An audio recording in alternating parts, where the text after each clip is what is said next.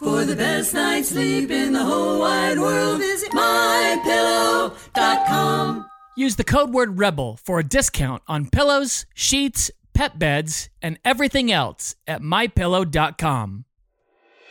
Woo! Rebels, it's that time. Can you feel it? Are you ready to be a great parent? Do you want to feel like you're back on your honeymoon? Well, we believe in you and God believes in you. Rebels, it's time to join the rebellion. It's time for Rebel Parenting. Oh, what's up, Rebels? I hope you're having a great week. I am having a fantastic one. Great program for you today.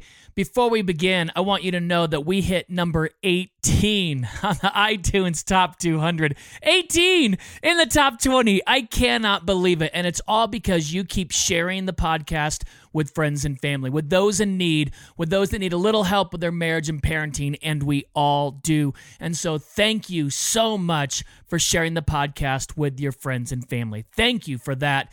Thanks for helping us reach these new heights. We've got two guests on the broadcast today, Deb Weekly and Rachel Jones from Help Club for Moms. We love people with a heart for moms. We have a heart for moms here at Rebel Parenting. Before we begin, this portion of the podcast is brought to you by Tri-Nova Cleaning Products. Boy, do we love them. We love the all-purpose cleaner. We love the dish soap. I know you're saying, all-purpose cleaner, Ryan, how good could it be? That's what I was saying when they sent it to me. It is amazing. In fact, it's so good, Laura and I just ordered more. I'm sure they'd send it to us. We just ordered it. We went on Amazon.com/Trinova, Trinova. If you use the code REBELPOD at checkout, you get 20% off. It's a great deal. It works amazing. Help Club for Moms, we love this organization. In fact, when we announced that Deb Weekly and Rachel Jones were coming on the podcast, we got a bunch of responses on Instagram and Facebook, and you're going to find out why. These two women love moms, and they are helping moms through Help Club for Moms. So here it is on Rebel Parenting, Help Club for Moms. We are live. I got to tell you, I had so much fun. People coming on now have already been watching us earlier today. We had so much fun doing that broadcast. That was a blast. And a blessing. Goodness gracious, Help Club for Moms apparently is alive and well. a very loyal bunch of people, because man, did we have more. We had easily more comments on that broadcast than we've had on any past broadcast. Praise God. Definitely. So thank you for being here. It's great to have you. Will you introduce yourselves and talk a little bit about Help Club for Moms? Yes. Well, my name is Deb Weekly, and Rachel and I and several other women have been working at Help Club for Moms for about 4 years now. And we just started it as a desire that we wanted to encourage women to know Jesus, to know the love of Christ, and to be real. We really value being real with one another. None of our stuff is professional that we do. We write our own books. We pray over them a lot. We edit them ourselves. We publish them ourselves. We love a publisher, but we really value. Talk to me afterward. You don't really want to publish as much as you do. Oh, okay. Maybe. Well, it depends on the publisher. Good to know. We want to do everything in the power of the Holy Spirit, and that's our goal, to work with God to reach women and to help them. Yeah. Rachel, how'd you join? Hi. I joined, I met Deb about 5 years ago, and she called me and said she had this amazing idea for ministry.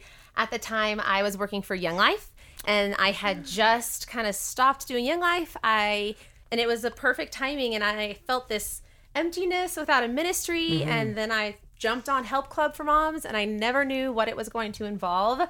It's been amazing to see how much it's grown, and I love it. I'm able to speak and to write and to encourage moms. And since I'm a mom myself, it's nice to be doing ministry. That is the season of life I'm in right now. Definitely, so it was a natural transition from Young Life to Help Club for Moms. Yeah. And so what are the kind of things that you guys deal with? What are the things that you see? It's interesting, as we talk to people, there are usually themes that keep coming back. You know, in Rebel Parenting, one of the things we hear from moms is the loudest voice in their head is the one saying she's not doing a good enough job. Exactly, yes. Where there's just, am I really doing it right? Am I blowing? Am I going to ruin my kid? Are they going to be in therapy talking about this later on? Exactly. You know, kind of a thing. A lot of mom guilt.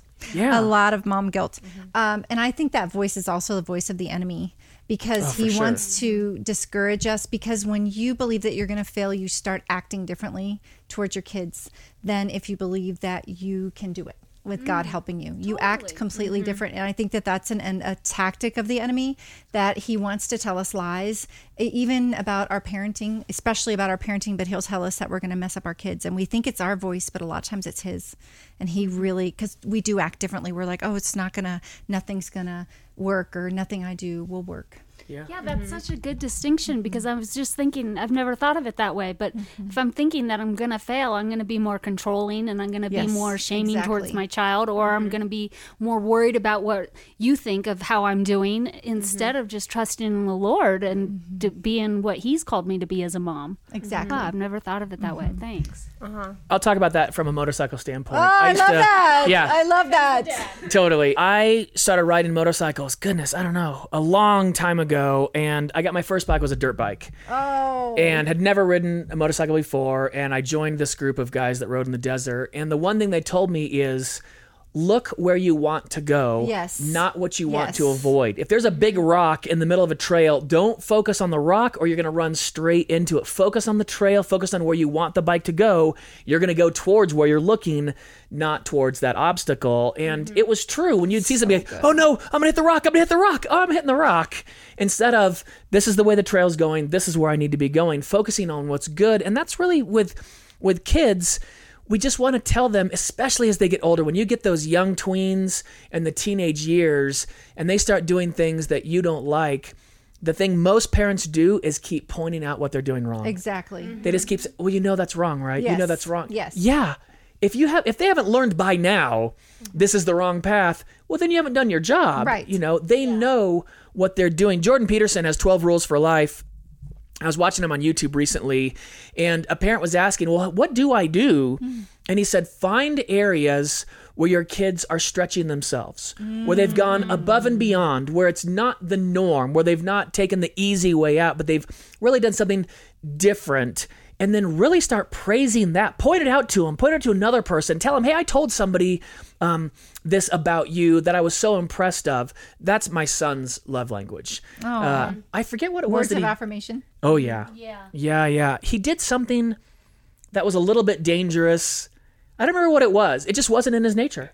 It wasn't what he would normally do. And I was like, no way, good for you. That was risky. You took a risk there. Way to go.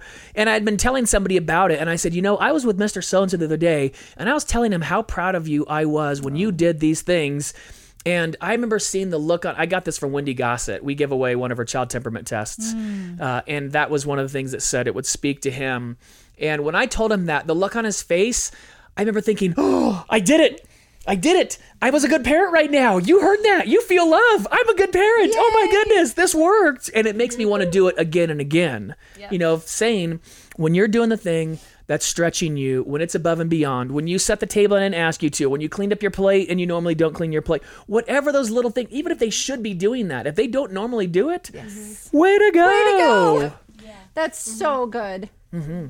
Yeah. I think something about Help Club for Moms, since I've been doing mom ministry, is that a lot of women are just trying to parent in their own strength. Yes. And something that we always talk about and write about in our books is that we desperately need Jesus, but we're just ordinary women who pray to the Lord. Yes. We're not more, we're not more special than you. We're not more equipped than you. Neither one of us went to seminary. No one on our team actually went to seminary.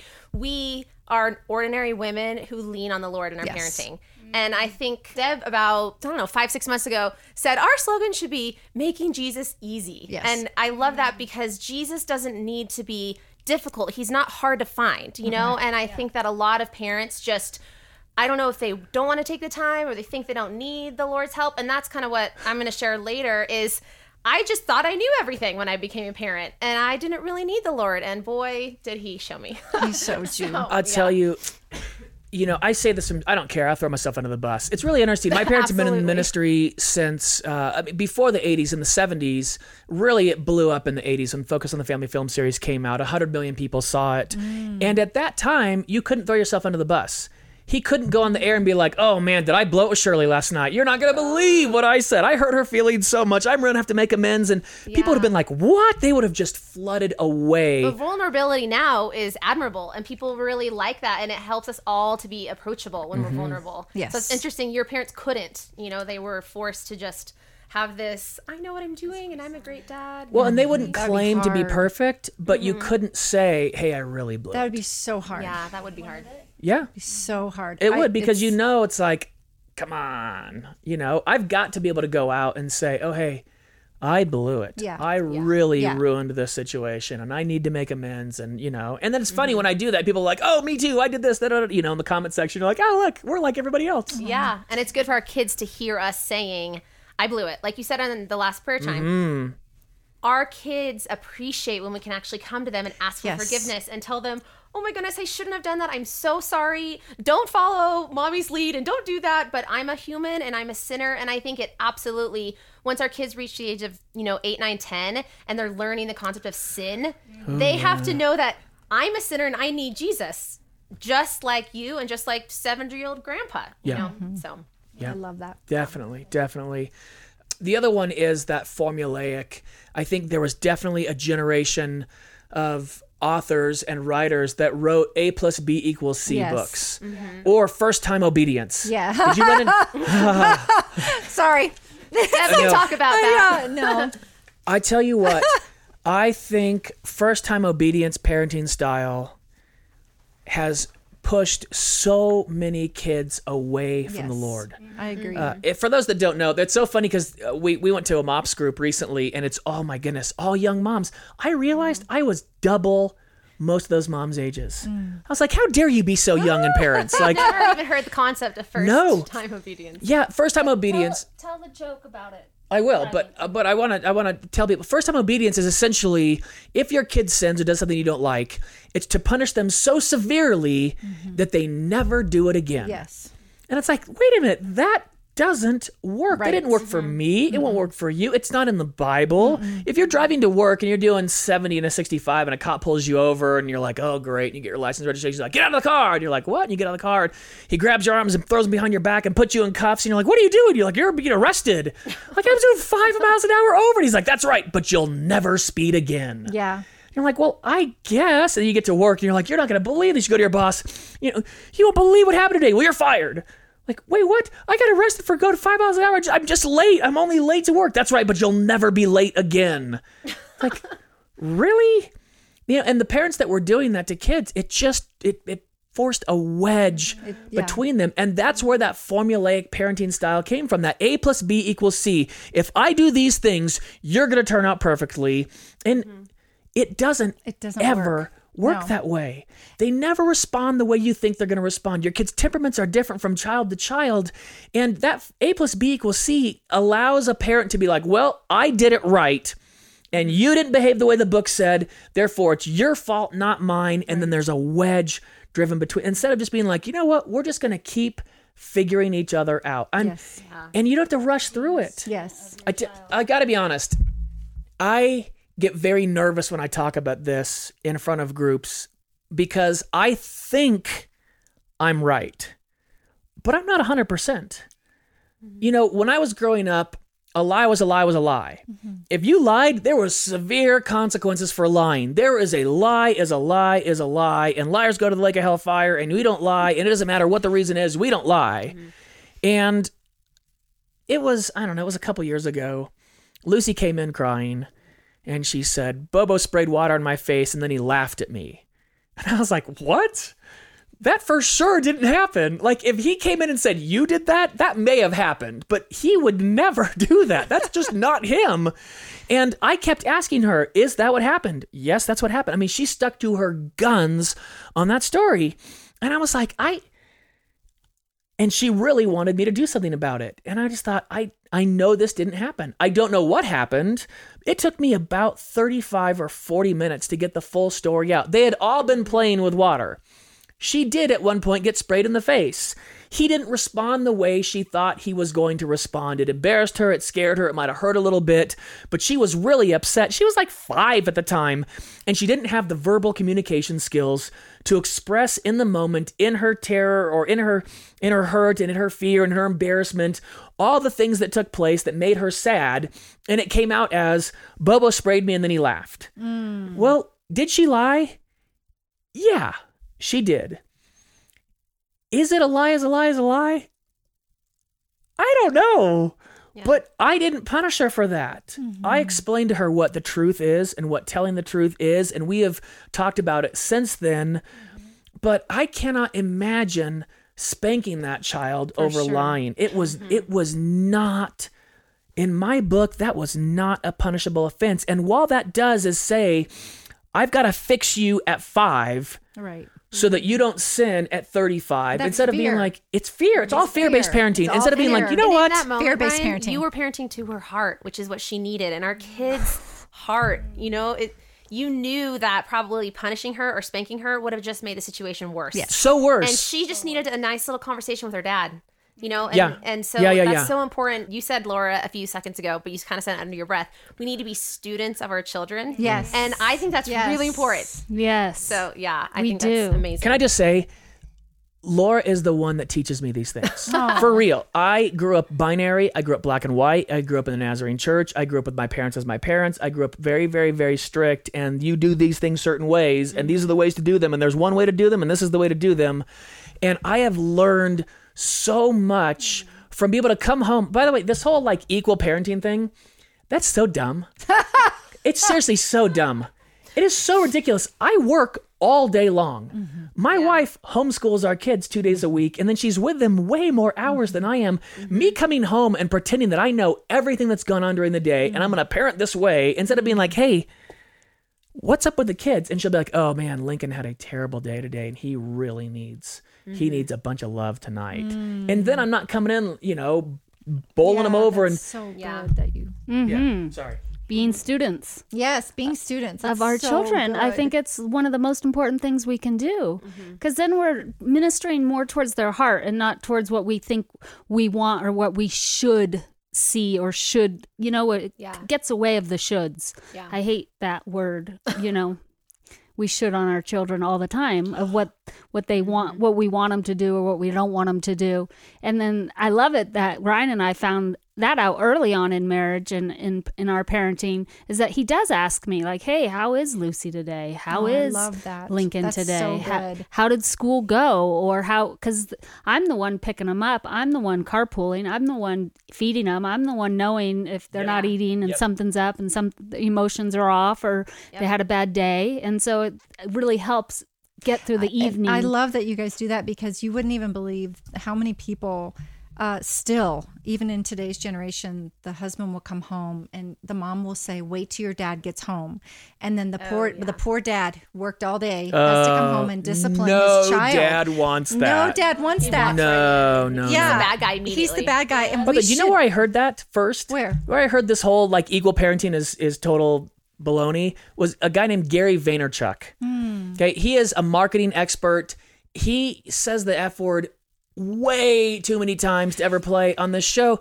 And it's interesting though, but I listen to people for where the truth comes from. When he said that, I thought, my goodness, that is gold. That's gold. My wife is so much more intuitive than I am. I don't have intuition. When one side of my brain works, the other side shuts off. That is the way a man's brain works. When baby boys are in utero, their brains are flooded with testosterone and it splits the brain down the middle. It absolutely does. That is scientific. And when baby girls are in utero and their brain is flooded with estrogen, that superhighway is melded together so that both halves can light up at the exact same time. And intuition comes from that. I don't have that. I don't have that. And I need to look at her and be like, hey, what's going on? Do you know what she really taught me with Lucy? Our society says, well, it's okay, don't cry. Don't cry, it's okay. You don't need to cry, don't cry. And I would do that with her, and it would ramp up. It would just ramp up and ramp up. And I realized, you know what? She needs to cry. She needs to cry. I need to cry at times, and I need someone not to tell me you don't need to cry. Amen. And with Lou, when she cries, and it's like, oh, do you want to cry? Okay, we'll cry. Just come over. You cry in Dad's lap. So Let's just sweet. cry. And I'm not perfect by any stretch. I am tooting my own horn, and I shouldn't do it. That's so sweet. No, but I like hearing that. That helps more than anything I can possibly do with her. Is just be like, oh yeah, let's just be emotional. Let's just cry. Let's just be sad. Because you know what? Our children all have the need to be heard, just like we do.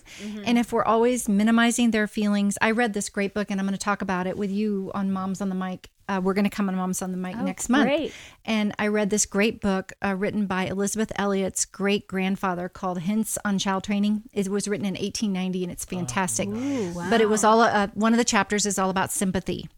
And he says there is no way that a parent could gain power over their child, like in that era, I think they use that for leading and guiding their child, but gain power over their child than by having sympathy with them. And so instead of minimizing, in 1890, this man said that during the era of children should be seen and not heard. And so, but I was going to say earlier that when we think about first-time obedience, I think we need to remember that when did we stop sinning and when did we start obeying God the first time?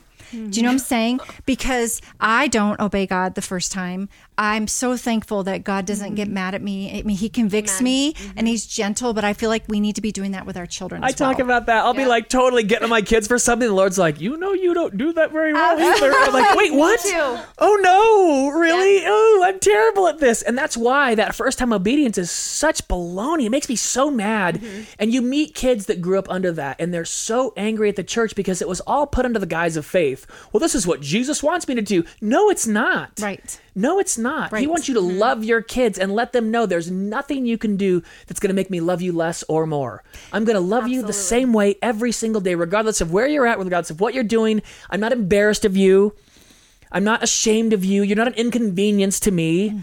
That I am so stoked to have you in my life. I mean, I learn more about myself and about faith because of my kids than almost any other situation. I love that. I was just going to say that. And I think that when we expect our kids to obey the first time, it's almost like a hollow, they're just kind of obeying and giving us what we want, but the foundation often is not there. Yes. And we haven't reached a place like the moment you shared with Lucy. I mean, we haven't had that tender moment. They just obeyed and wanted to get out of there. So they want to get punished, you know? But that doesn't build a strong foundation that we all desire to have with our kids when they're grown. Yeah. Yes, amen. When I was just thinking, like, these are some of the pitfalls we fall into. Right. And through my life, I didn't have, my mom wasn't a Christian, so I didn't have a role model to lead me. But over the years, I've just allowed friends and older moms to lead me and teach me just little nuggets here and there along the way. Like, kids aren't an inconvenience. Yes. They're a blessing. So good. Sometimes I'll be busy getting ready for a show or getting ready to go speak at an event. And I'm thinking, oh, I got to get ready. I got to do all this. And, you know, Lucy's coming in and just to stop and be like, no, this is not an inconvenience. This is a blessing. She is a blessing. And she is more important than whatever I'm going to go speak on or talk on. Always. That's so and I good. learned that from another mom. And just little things that I keep learning along the way that just get implanted into my heart that I'm so thankful for. And I know I have plenty more to learn, you know, but it's just being open to those third parties. I am just a huge advocate of being encouraged by other women. Right. Rachel and I were talking a while back. We were praying about coming on the show, and we were talking about the fact that whether you're a first generation Christian or a second generation Christian, that it really affects your parenting. Where Rachel, the type of a mom that Rachel was when her kids were little and the type of mom that I was whenever my kids were little, we were like night and day. And I feel like I wanted to share that with the parents because you're a first generation Christian and you're a how many generation Christian? I'm let's see. My dad was the 6th generation, but oh my goodness. Well, I'm sure there's more before that, but there were 5 pastoral generations in a row. He was the first person to not be ordained, which I think is silly. I mean, he's led 8 billion people to the Lord. And then I got ordained. He doesn't have a certificate. Oh yeah, I know. How silly. It's a piece of paper. I always think that's so funny because he always points it out like, oh, I wasn't ordained. And it's like, wow. Technicality, come on. You know what's interesting about that? I think one of the big things I meet with first generation Christian parents are they're so worried their kids are going to be just like them. Yes. And I remember distinctly, I know exactly what I'm talking about and I won't throw her under the bus, but I had a mom that kept punishing her kids for her past sins. And she kept accusing them of doing the things that she did in the past. And I was finally like, hey, you got to understand, if you're going to punish your kid for something they're not doing, they will start doing it because they're going to get punished anyway. Exactly. And truth be told, she didn't stop. And every one of her kids started doing all the things that she didn't want them to do because she was already punishing them for those exact things. And it was like, well, I used to do drugs and sell drugs and I used to be promiscuous and I can't have my kids be that. And she would constantly accuse her daughters of being promiscuous when they weren't. Right. Yes. Well, then they got promiscuous. Yes. Now, thank the Lord, I now see them and they are a great family. They have come together and there's been all kinds of forgiveness and there's been asking for forgiveness and all those types of things. And there was a long season of, you got to back off. You got to back off. You really got to slow it. But it's fear. It's that fear-based. Paul Tripp's book, Parenting. I tease him because parenting, 14 gospel principles to radically transform your family. Terrible title. Okay? I don't know who let him a Christian publisher published that one. And then the cover is a hardwood floor with a rocking horse and like wallpaper and wainscoting and like a chair rail, this whole thing in the background. I'm like, who's picking this book up? That book changed my life. It changed my life because he said, hey, parenting is this long arch. I mean, it is not a 30-minute sitcom. It's not a 2-hour movie that you got to wrap it up. This is something that lasts a long time. And the relationship you want with your kids is one that's created where when they're in their 30s, they can be like, hey, you know what? I don't know what I'm doing with this thing. Can you help me? Hey, it's that open door. Hey, you need help? I'm always here. I'm not going to judge you for this. I'm not going to put you down for it. I just want to be able to be there for you, not overbearing, not putting down, not shaming. Just, hey, I blew it 1,000,000 times. You'll blow it 1,000,000 times. We all blow it 1,000,000 times. Let's just keep picking ourselves back up and pointing ourselves in the right direction. This long arch to where... That's so good. I ask my parents for advice now when they're in their 80s. Why? Especially ministry. My goodness, there's nothing we've not gone through. My dad's not been through 800,000 times. I had a board member that was trying to derail everything we did. And I was like, what am I remember telling Laura, like, I can't fire a board member. What am I going to do? I called my dad. He goes, oh, in 1987, so-and-so was on my board and he did da-da-da-da. And I was like, what?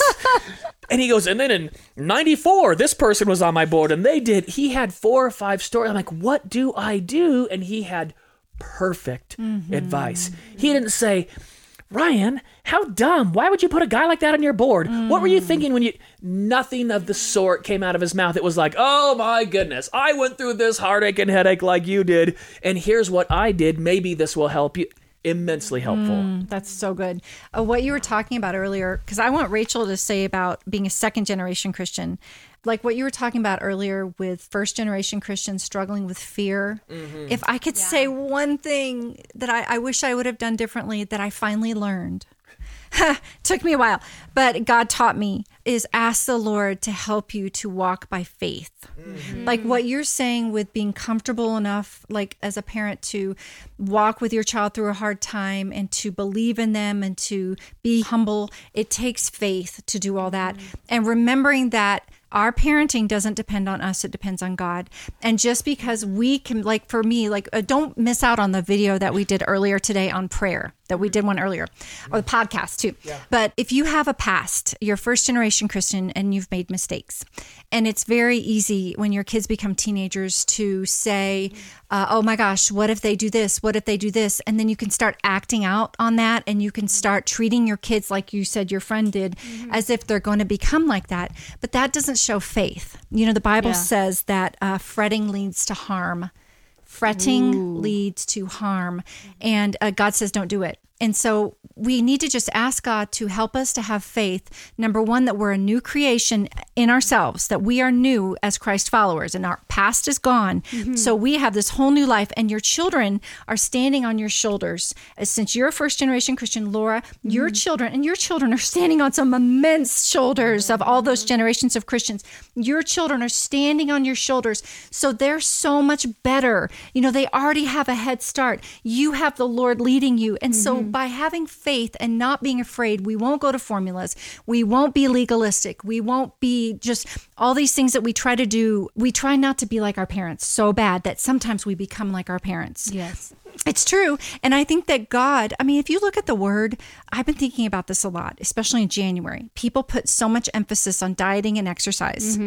But do we ever think about what God's word says makes a healthy person?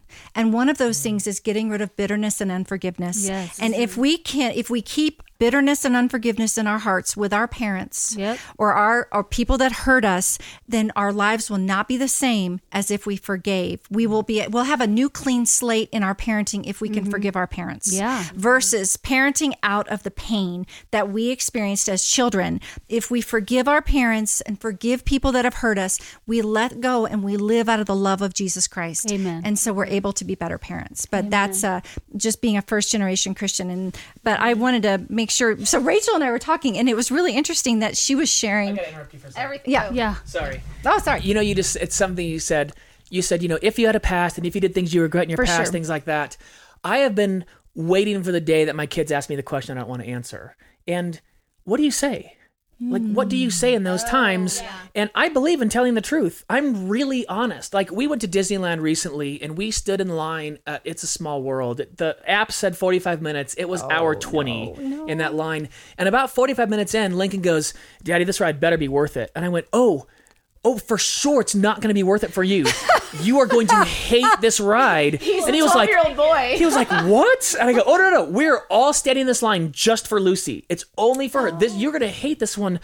But he asked me a couple weeks ago, we were someplace and someone was smoking, and he's offended by fast food. He's offended by, he is healthy as can be, no red dye, oh my goodness. Yeah. But he said, "Daddy, did you ever smoke?" And I just thought, ooh, here it comes. And I go, yeah. Like, and Lucy goes, "Oh no, Daddy never would do that." And I was like, oh no. And I go, "Yeah, actually I did." And they were both like, What? You did? And I just thought, oh no, am I blowing it? Am I giving them permission? Am I giving them license? All these things. And he said, "Daddy, why? Why would you do that?" And I said, Lincoln, when I was 16 years old, I went to a school in England, in the UK. I was there for a semester. And it was a boarding school for, most kids lived there. I was one of the very few that traveled there. And of 83 people in my school, 82 smoked. Wow. Every professor I had smoked. Wow. Every kid but one smoked. They had ashtrays outside of every classroom. At every break, everybody would go outside and smoke. And every single person I was around all day, every day smoked. And he said, "Were they trying to pressure you into smoking?" And I said, "No. But I felt left out. I felt like I wasn't a part of it." And they teased, they didn't bully the one kid that didn't, but he was the angel. He was the Superman. He was the like, "Ooh, you don't smoke." And it wasn't mean. I just, at that stage in my life, I did not want to stand out. I didn't want to stand. Now, the problem was, it took me a long time to quit. At 16, when you start smoking and you start smoking that much, people were smoking like crazy in the UK then. It was a terrible thing. And it took me a while to quit that. I didn't ever want to tell my kids that, but it would have been a lie. It just would have been a lie, and I wouldn't have been able to talk about peer pressure, and I wouldn't have been able to talk about feelings and feeling bad and wanting to fit in and not having anyone bullying me, but just wanting to be a part of everybody else. I wanted to be like everybody else. I didn't want to be different. Yes. Yeah. And I had to let it, and Lucy, the look of shock on Lucy's face. We're driving in the car. I looked in the back and she was like, she could not believe Daddy did that. And I feel a little bad.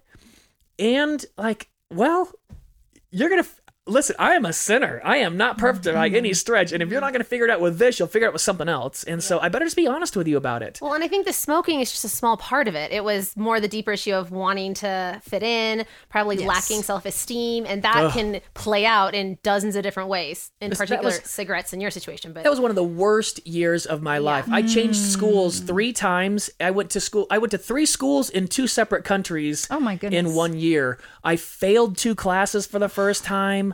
I almost didn't get to go on the trip because I got in trouble with a teacher. There were so many things going on. I was in a terrible state. And looking back, completely normal decision. Total. And if my kids did that, I'd be like, oh, yep, totally. For sure. That makes sense. I totally understand. Do I like it? No. Am I sad about it? Absolutely. But it is what it is. You might do it. I remember when I was 3 years old, somehow smoking and drinking came up in our household. And I remember my sister being like, Ryan, you'll never smoke or drink, will you? You'll never do it, will you? I guarantee you, at 3, I can remember thinking, I'm really little and I'm going to live a long time. I don't think I can make that promise right now. And I remember saying, I don't know. And she was just like, what? She told my parents. We had this whole family discussion. Like, you can never do this. You can never do it. And I'm like, well, I know I shouldn't do it, but can I? Yeah.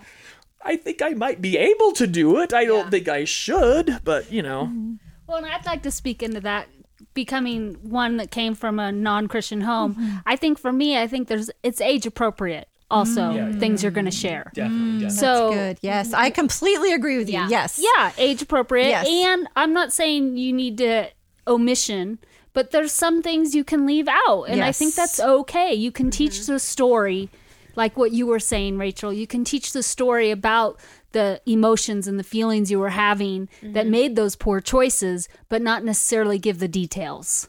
Does that make sense? Yeah. Especially if there was promiscuity or drug addiction. Your kids way too much too soon. Yes. Well, I didn't even tell my kids they were shocked. Yeah. Because they were much older. So, right. And I just think because mine was a lot worse, probably, I'm sure. But there's a time and there's a time and a place for everything. There's a time and a place God, for everything. If you're connected to God and you're walking with the Holy Spirit, He will tell you. He will nudge your heart of what. Oh, here's an open door. There's an open door. This is time. It's time to share of who God is, how God has changed me in the process, in the struggle. Because we believe here in Rebel Parenting, we're all in the struggle. We're all in the struggle together. Now we just get to teach our kids how to struggle well. That's right. That's right. And your goal is to build a relationship so that when you do give more of the truth, it's like, oh, I understand. You shouldn't have told me that when I was this age. Right? That's so good. It's not the I've been perfect my entire life, and then when they're 30, it's like, well, I wasn't really that perfect. Yeah, it's like, for wait, sure. what? That's too late. Yeah, it's way too late. It's for sure the age appropriateness of, hey, I blew it, and whether it's if I'm fighting with Laura and I got to go to the kids and be like, hey, Daddy was being disrespectful to Mommy. I'm really, really sorry. We should so never, good, Ryan. speak that way to each other. I'm not that great at it. Yeah, but that's really I'm just saying great. we should do it. I'm not saying I do it all the time. But that's great. You guys are such great parents. I love your humility with your kids, and that's really sweet. I think that's powerful. I appreciate that. Go ahead. You were. Oh, I was going to say I didn't have as many, I wasn't as bad in things. But you grew up in a solid Christian home. So I grew up in a solid Christian home with amazing parents that had a fantastic marriage, and they loved each other, and they put the Lord first, and they taught me the Bible, and it was just an ideal God, centered home. But when I became a mother, and so it's funny because when Deb and I talk, she's all, I struggled with fear. And I'm like, I was never scared. I had too much pride. I was overly confident. And that's, I think, a lot to my personality, but absolutely seeing my parents do it so well, they made it seem easy. And I know, of course, my parents struggled. And now that I'm an adult, we've talked about stuff in parenting. But they did such a good job that I struggled with leaning on the Lord and ever coming to Him. And I just absolutely try to parent in my own strength. And then I had 3 kids in 4 years, and the Lord really quickly showed me, no, you need me. You need to put me first. And I'm so passionate about encouraging moms because, when you go into something with too much pride and too much confidence, the Lord's going to work that out in you.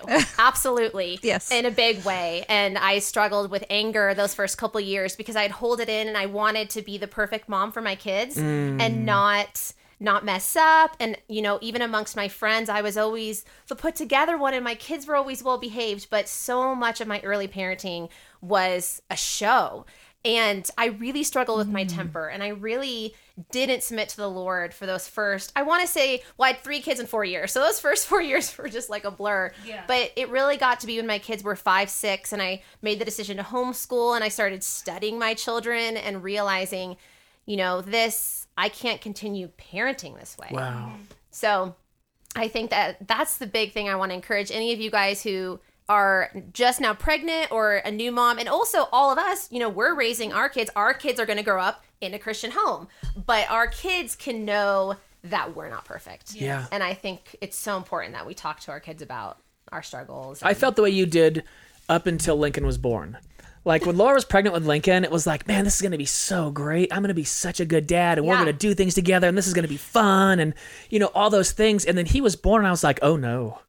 Really? That's interesting. Oh my goodness. Yeah. I was I got this and I can have more babies and I'm so good. And my first baby was perfect and everything's fine. Oh, Lincoln was colicky. Yeah. Our doctors, they always promise colic only lasts 2 months. 3 at the most, Ryan. 3 at the most. Our son is an overachiever. He cried for 7 straight months. He was born on October 16th. He stopped crying on Mother's Day. Praise God. That was a present. Oh my goodness. I tell you what, so nuts. That'll wake you up. I remember I kept hearing, so he was so colicky, like that whole the first time he wakes up, you'll get up. And then the next time he wakes up, I'll get up. Like that whole, back and forth thing. That lasted like a day or two. He got up so many, we lost all the sleep. The studies say that in the first 2 years of a child's life, parents on average lose 25% of their sleep. 6 months of your sleep is gone in the first 2 years. You had 3 in 4. You were losing all of your sleep. You had a lot. You didn't have any sleep. Yeah, we tell parents if you're acting irrational and crazy and doing things you never thought you'd do, you have had no sleep. So really early on, I only traveled for my job. I didn't have a daily job then. I was on the road speaking. If I wasn't on the road, I stayed up from 7:30 at night till 5:30 in the morning. I stayed up all night, every night with him. And I'm not kidding. He just never stopped crying. He would cry when he was hungry. He'd cry when he got fed. He'd cry if he needed to be changed. He'd cry after he got changed. I mean, he just screamed all the time. If we drove, I put thousands of miles on our truck driving him around. If you put a vacuum on a canister vac in his room on full blast, a little bit of calming down. But I just got more and more and more tired and I just didn't think I could do it. I remember there was a moment in the middle of that I thought, I just got to call my parents and tell them I can't do this. I just got to call them and tell them that I can't be a parent. And then my brain was like, what are they going to say, dude? What are they going to be like? Oh, no worries. Just drop them off at the house. We'll take care of it. It'll be fine. They're going to be like, hey, suck it up. Get back in there. Yeah.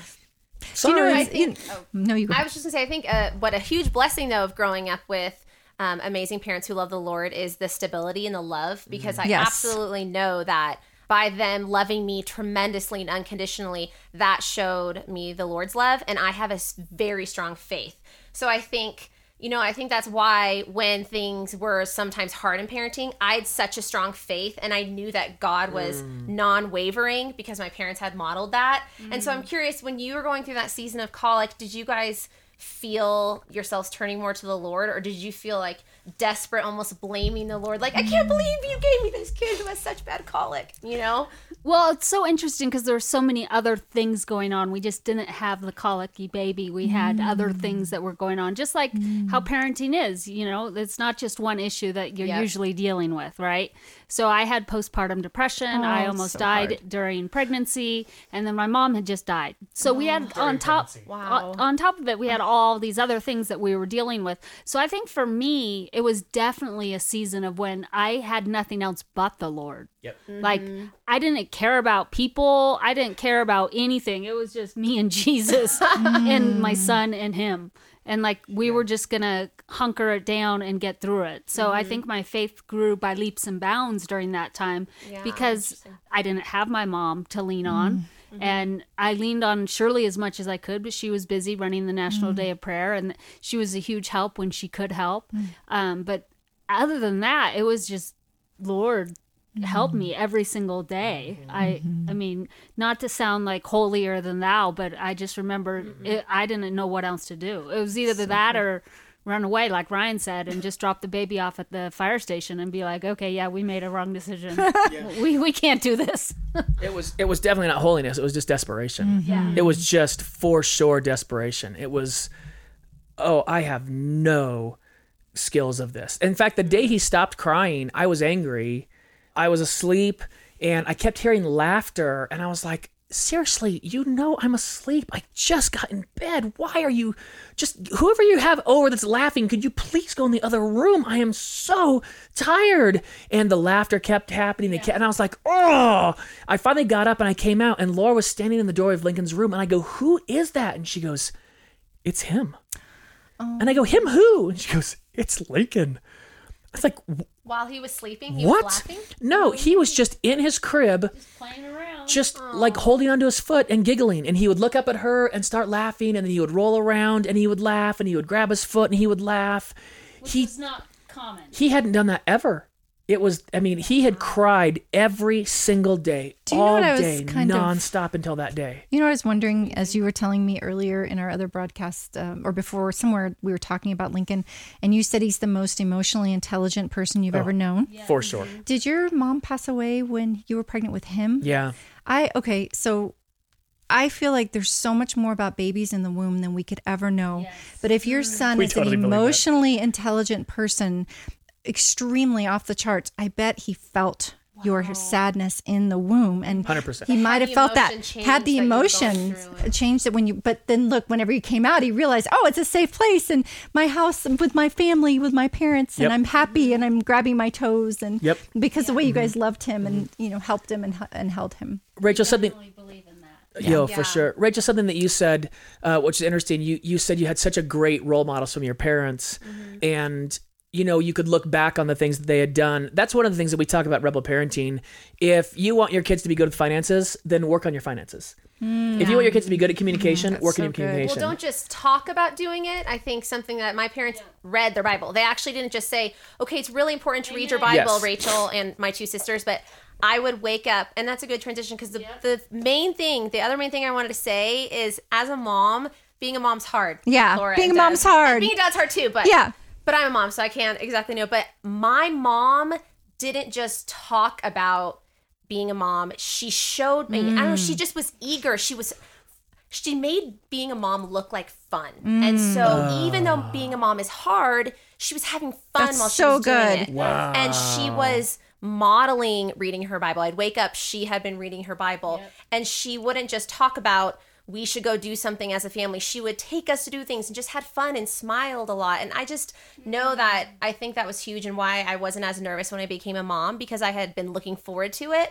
And my mom had made it just seem so fun. Oh, that's so awesome. You know, and I think that's a good thing So for all of good. us who are currently moms with kids at our home still, to remember every day to make it look fun, because our kids are such a blessing, and our kids will notice when we're not having fun. And our kids are smart and they know what's going on, and they can And they'll tell. think it's them that's causing us not to have fun. Yeah. Exactly. And they can tell almost when we're frauds. Like, Yeah. okay, we're, when we're playing it up, for sure. they can call us out. And I just think my mom was the most genuine, fun mom. Yeah. And I wanted to be that. And Especially when they're older, they'll just call you on it and just be yeah. like, Mom. Yeah. And then it's like you just cover your face and run away. And I'm not going to ask. I'm not going to tell you. Just go. Yep. Yeah. and to know that you felt like your mom enjoyed you. Yeah, for Yeah. sure. I think that's so good that our children know that we enjoy them. And you got to tell them. Like, that's the whole thing. You have to tell them all the time. Yes. Who is it? Chris Hardwick, his dad, Billy Hardwick, was a pro bowler. Mm-hmm. And I forget what the story was, but he was in his late 70s on his son's podcast telling a story about his dad going to a bowling thing and leaving when he messed up and then calling him on it. He was in his 70s. It was 60-something years later.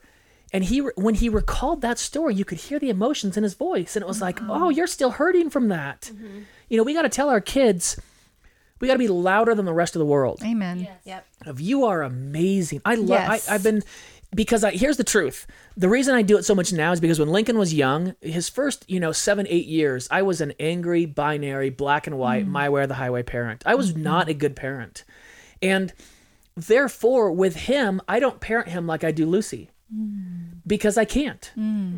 Everything I say to him is on top of everything he heard for the first 7-8 years of his life. Yeah. His voice is loud saying I'm not doing a good enough job. I've got to keep going. I love being your dad. that's so It is good. so awesome to be your dad. Something you said earlier, your parents did it. They didn't just talk about it.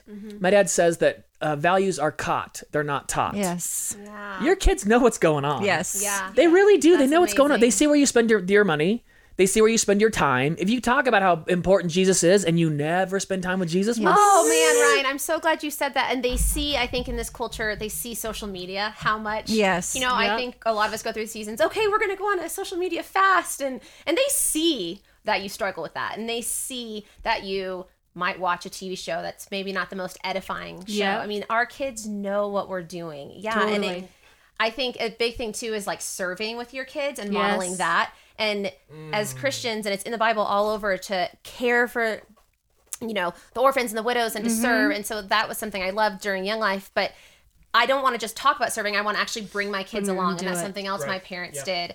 And it's just so important to show our kids. I'm sure you guys have heard that story of like the husband and the wife wants to get words of affirmation. And I love you, honey. And he's like, I told you I loved you on our wedding day. Oh, and she's kind of like, well, I need to hear it more than just that. And our kids are the same way, like you said. They need to hear I love you. Oh, yes. You're fantastic. That's so You're good. Beautiful and creative daily. Yeah. And what we learned early, I don't know who taught me this one, is that they need 20 seconds of hugging. My kids now, especially my 12-year-old boy, when I hug him, he's squirming to get out of my arms and trying to count faster, and he's like 1, 2, 3, 4, 5, 6, 7, 8, 9, 10, 11, 12, and I go 1, 2. I love that. Yeah. So just the touch and the hug and being there with them. But also I was thinking, my kids know when I'm having a quiet time and alone time, and they respect that now. Now they know, oh, mommy's having her quiet time. And it's okay to tell them to go away during that time, because that's a precious time, and I want to have that with the Lord. And they know mommy has to have that before I start the day. So like they'll come up and get their hugs and get their hug on, and then they'll be like, okay, mommy's alone time, mommy's quiet time. And that's just how it works in our household. Did you ever hear about Susanna Wesley? She's the mother of John and Charles Wesley. Okay. Yeah. She used to pray every day with an apron over her head for her children, an hour a day. And they knew not to mess with mama when she had her apron on her head. But she also spent one-on-one time with her children. And John and Charles Wesley would write letters to their mother and say, oh, I miss our time together, Mom. But look at what her children did. And she had a lot of adversity, lost a ton of kids. Her husband was mean to her. And she would still go to God and pray for her children. Oh, I love that. Yeah. Two things. One, you're talking about her husband being mean to her. That's an interesting one. Rebel Parenting, we do things a little bit differently here. And we've coached a number of couples. And every now and then a couple goes through a divorce. And there's a lot of ministries that would say that's a loss. Well, we took an L on that one. And it's like, well, it happens enough to where if every time you coach somebody and they go through a divorce, if you lose every time, you're going to be losing a lot. And what we've learned is if one spouse will do the right thing throughout that divorce, then their kids have a good role model. That's so good. Because you're going to go through hard times in a marriage, and you may go through a divorce, and you can still do the right thing when your spouse isn't doing the right thing. That's so good. You can still go to church when your spouse isn't going to church. You can still not drink too much when your spouse is drinking too much. You can do the right thing, not in a prideful way, just in a quiet way of, I'm still going to lead by example. And you were talking about watching a show that maybe you shouldn't watch, and kids definitely see those things. The Trolls movie came out. Yeah. My kids love the Trolls. So do mine.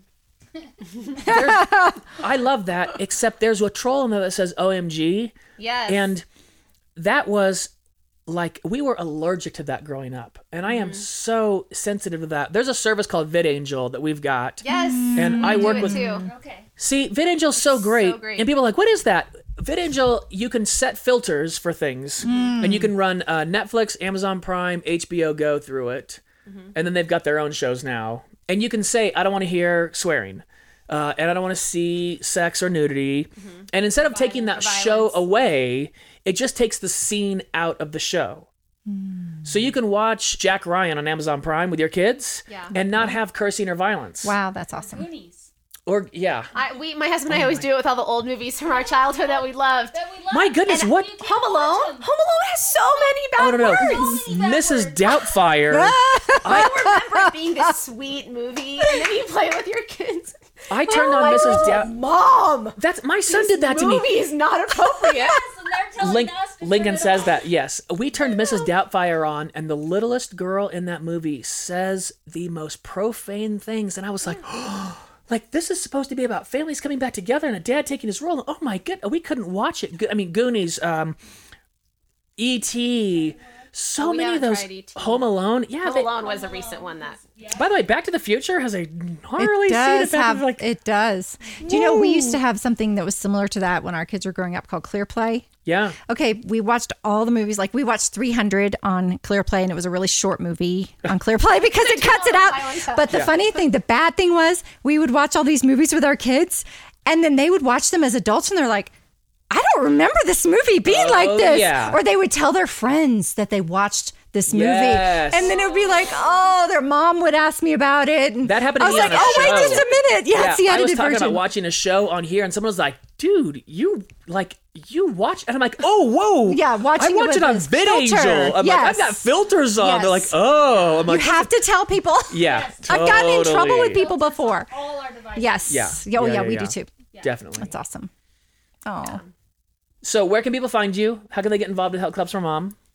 We have a Bible study. So we go through seasonal Bible study books. Sure. Laura has one too. And it's called this one for spring is called The Wise Woman Grows. And we go through our books online, and we also have church groups that are kind of like MOPS, but they're help clubs. And this spring book is phenomenal because we have a Love Your Husband 2-week section, Bible studies, and a Love Your Husband challenge. But for single moms, we also have a single mom encouragement challenge that we're nice. offering with Yeah. this. And then during Easter, I'm so excited. During Easter, we are doing a Walking with John segment where we're all going through for Lent the book of John, but it's all practical Bible studies for moms. And then Michelle Anthony, I don't know if you've ever heard of her, that wrote Spiritual Parenting. Oh, yeah. She wrote 2 weeks worth of studies in here. Cool. So we're starting this February 3rd. It's $14 on Amazon, but we go through it on Facebook and on helpclubformoms.com, Facebook and Instagram. And we go through all that. And we're just moms encouraging moms to know the love of Christ. We're just ordinary moms. We're not anything. We're not pros. We're not, we just do everything in the power of the Holy Spirit. And it really works. You know, I love that. I love when women come together to build other women up. Yes. You know, I saw this tweet out that was like, someone was complaining like, oh, male privilege, women can't ever wear the same thing more than once, or da-da-da-da. And a guy wrote back like, hey, no guy ever notices that. I know. It's the other women It's that notice so that. true. You're doing that for It's other women, so not for your true. husband. Your It's husband so true. never knows that. They I'll never know. never see that. Like you can only wear a bridesmaid's dress one time. Says who? Oh, your other women friends. Says other women. Yeah.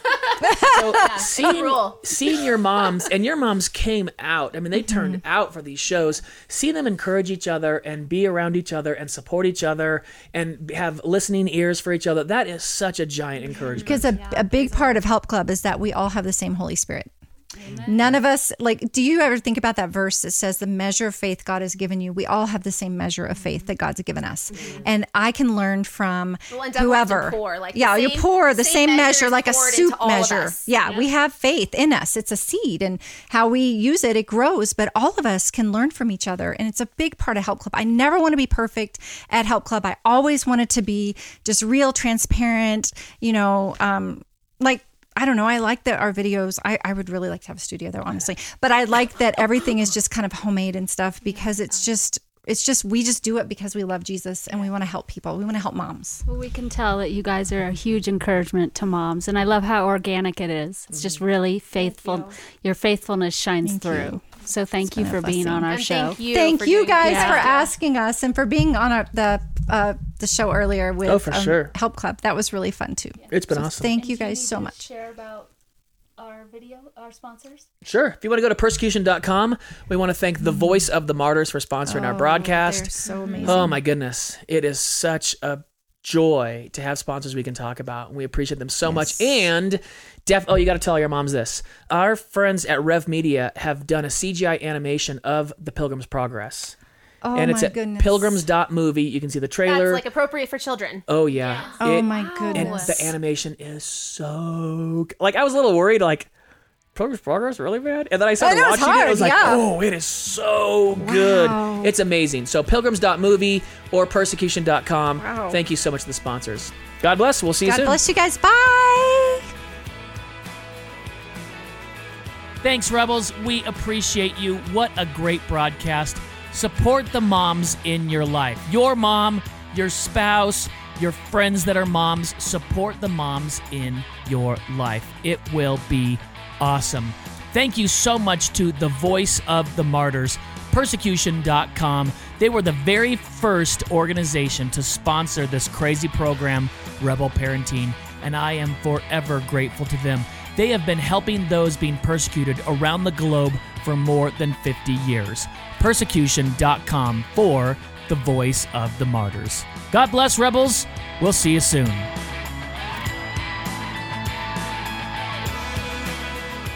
Rebel Parenting is produced by Rebel Media House, and when you need a little help with your marriage or parenting, and everyone does, you can find it at rebelparenting.org. Sign up for the Rebel update by texting the word Rebel to 444999. That's REBEL, and the number is 444999. We love it when you share Rebel Parenting with your friends and family, so thank you. God bless. Thanks for spending your time with us, and we'll see you next time for another episode of Rebel Parenting.